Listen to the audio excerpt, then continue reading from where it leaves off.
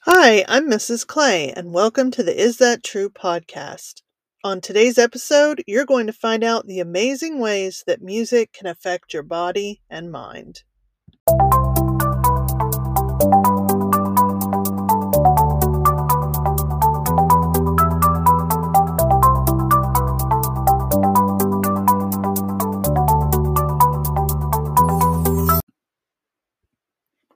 So, I want you to think for a minute about music. How much of your day includes music?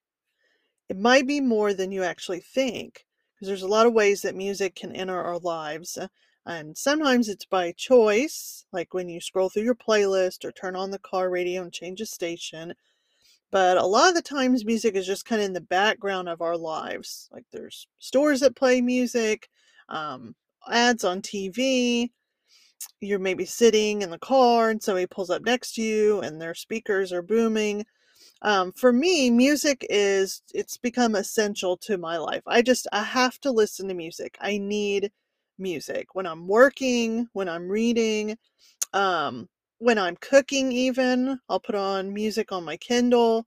I just have to have music on no matter what. Of course, when I'm driving, anytime that I have downtime.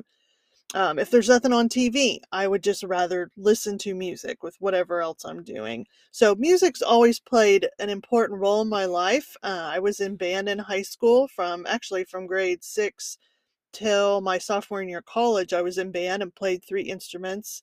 And I've, enjoyed just music over the years in a variety of ways, gone to concerts, etc.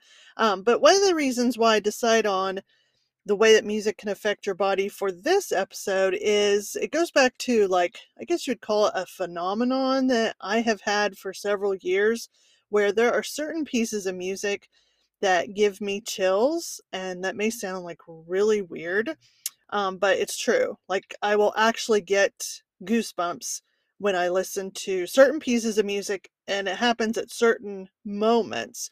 So I don't know if you've ever experienced this, but I was curious to know, like, more about why this actually happens. So that's actually our first thing that we're going to cover, is this idea of why and how music can give you chills.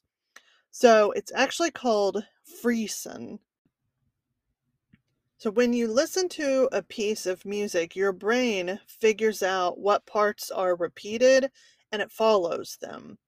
Because our brains like patterns, and songs definitely have patterns in their rhythms and their melodies and their lyrics. Think about when you listen to a song, how many elements or how much of it actually ends up repeating through the song. But when you hear something unexpected in a song, it goes against the pattern that your brain has been following. And that's the moment when you might have chills or goosebumps during the song. So the factor that breaks the pattern, it can be anything, because every song's a little bit different. So it might be that a certain part of the song gets louder, or that an unexpected harmony kicks in, or even just the start of a solo, because that's something new that's entering the song. All right, so people who experience this, it's only about 50% of the population can get or has chills when they listen to music. And this group of people, they have something a little bit different happening with their brain, but it is a good thing. So if you fall into this category, don't worry. What happens is you have a part of your brain that processes what you hear. It has more fibers connecting to the part of your brain that processes emotions. So, by having more fibers between these two parts, it means that you are able to experience emotions more deeply. But this isn't the only interesting characteristic of people who have chills when listening to music. This group of people also tend to be more creative and curious. And on top of this, they even have a supercharged appreciation of beauty, especially like in art. In fact, scientists describe this behavior as aesthetic chills, and that it happens during a peak emotional experience. And so aesthetic has to do with beauty, but especially in art. Now, I've only experienced this when listening to music, but there are other people out there who experience it or feel it during a certain part of a movie, or when they hear a poem read aloud, or even when they look at a certain piece of art. Okay, so the thing that I'm still kind of wondering is, why do I keep having these chills for the same pieces of music?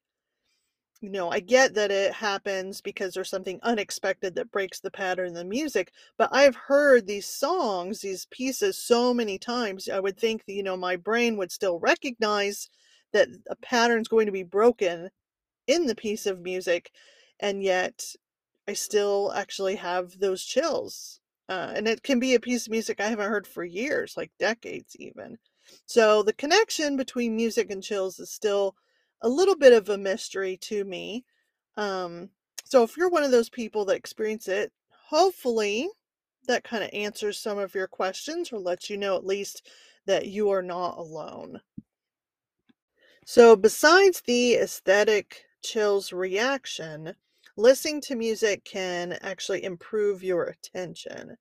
And when we're talking about attention, there's actually three different factors that are involved. The first one is your alertness. So, that means how awake you are. And the second factor is called orienting, and that's how aware you are of what's around you. And then the third one is called your executive attention, and this is how well you can ignore things that don't matter. So it's almost like how in charge you are of your own attention. So, to see how music can affect people's attention, there were researchers who looked at how the brain sorts out events, and they used classical music from the 1700s that was not well known. And while people listened to that music, the researchers scanned their brains. And the results showed that the right side of the brain was much more active during the time between the pieces of music. So that means that listening to music gives the brain a way to practice paying attention. It's like when the music ended, the brain perked up and focused on when the music would start again. So that's exactly why listening to music can sharpen the brain's ability to anticipate events. But that's actually not the only connection between music and attention, because studies have shown that people who play an instrument are better at paying attention. There's something about musicians' brains that have more gray matter, so they can focus and concentrate for longer periods of time compared to people who don't play a musical instrument. And that's an interesting concept to me, having a history of being a musician. I will say I do remember sitting in band class and people getting in trouble because they weren't paying attention to our director. So, maybe that was just part of having a group of teens together. I don't know. Or maybe it's one of those things that maybe the longer you're a musician, the better your attention span becomes.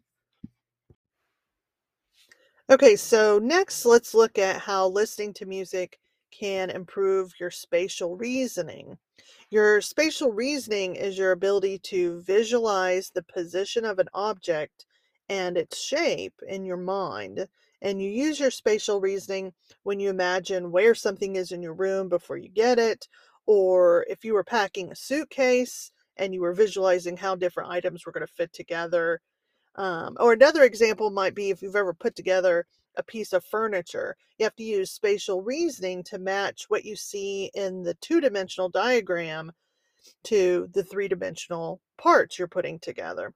So it may seem odd that listening to music could improve these kinds of abilities, especially since imagining your room and packing a suitcase, they don't really have anything to do with music. Well, there's something special about Mozart's music in particular that increases spatial reasoning. And in one study, some college students listened to Mozart's piano sonata for 10 minutes, and then other students listened to just a monotone speaker for 10 minutes. And then all the students took a test on spatial reasoning, and the students who listened to music scored significantly higher in their spatial reasoning, which actually led to a nickname for this. It's called the Mozart effect. And I guess when it hit the news, there were all these parents of young kids, parents to be, who went out and bought a bunch of Mozart CDs because they were hoping that if they played them for their kids, it would raise their intelligence. So there actually was like this spike in sales of Mozart music when this study was published. But actually, the Mozart effect is really just a temporary thing, and it only lasts about 15 minutes. So, I don't know, you can take from that what you want. I mean, there's an effect there. The next time you're packing for vacation or you have to put together a bookcase, maybe you might listen to a little Mozart. If your task takes longer than 15 minutes, maybe you need to put it on repeat, and that'll help you out. So, let's step away from music's effect on your brain and talk about how you might be able to predict someone's personality based on their favorite kind of music. There's actually science behind the style of music somebody likes and their personality traits. So, a study was published in the American Journal of Psychology and it involved over 36,000 people. Scientists looked at the connection between people's personalities and their tastes in music, and they found that people define themselves by the music they listen to. So, not only that, people even use music as a way to relate to each other. So, if you've ever met someone new and you're trying to get to know them, maybe one of the questions you ask is, what kind of music do you listen to? And that might be like a subconscious way that you're trying to kind of check out, do we have the same taste in music? And if so, maybe there's other things you both like too. Maybe that's a good sign that we can be friends. So at this point, there's probably one or two things that are occurring to you. Either you are trying to guess what type of music I listen to, or you're wondering about your own taste in music and how that matches your personality. So let's unlock the mystery of some music styles and the personality traits that they go with. Okay, so let's start with pop music. And people who listen to pop are honest and hardworking and they have strong self esteem. The bad news is they tend to be less creative and they're more uneasy or anxious. As far as country music fans go, they tend to be outgoing and they're emotionally stable, even though so many country songs focus on heartbreak. But they also like to stay in their comfort zone. So country music fans are not usually risk takers. Okay, so for heavy metal music, that seems to connect to people who are creative and introverted, but they may have low self esteem. And those traits are actually kind of similar to people who like indie music. And indie music fans also tend to be intellectual and they're pretty passive types of people. So, if you're wondering who's aggressive, that's the people who like dance music. They like the fast paced dance music, they're outgoing, they're assertive, and they're more adventurous. Okay. So, does the research line up with your personality? Or do you feel like you've been listening to the wrong kind of music all this time? Hopefully, you are not rethinking your playlist. As for me, I listen to a wide variety of music. So, I'm just going to kind of hope that maybe that means I have a good balance of personality traits. That brings us to the last way that music can affect you, which is through music therapy. You've probably noticed that when you hear music you like, it puts you in a good mood. And that's because your brain has released dopamine, which is a chemical. Dopamine is associated with motivation and feeling good and, like being in a good mood. So hearing music can also stir up pretty strong emotions. And between the chemical reactions and stimulating our emotions, it's not totally surprising that music could be used for therapy. There is such thing as being a certified music therapist, And they work with all kinds of patients. Some music therapists help patients with brain injuries. One of the most prominent examples is a congresswoman named Gabby Giffords, and she was severely injured in a mass shooting in 2011. A bullet actually entered near her left eye and it passed through the left side of her brain. And since that's the side of your brain that controls language and the ability to speak, Gabby Giffords needed what was called neurologic music therapy. And she went through that for a few years, and it helped her speak again, but it actually helped her in other ways too. It helped her recover movement and cognition. And the idea of music therapy helping your cognition is one of the reasons why it's used with Alzheimer's patients too. A lot of the times, through music therapy, Alzheimer's patients will remember memories that they thought they had lost. But there's kids of all ages that use music therapy as well. Kids who have speech delays use it to improve their communication.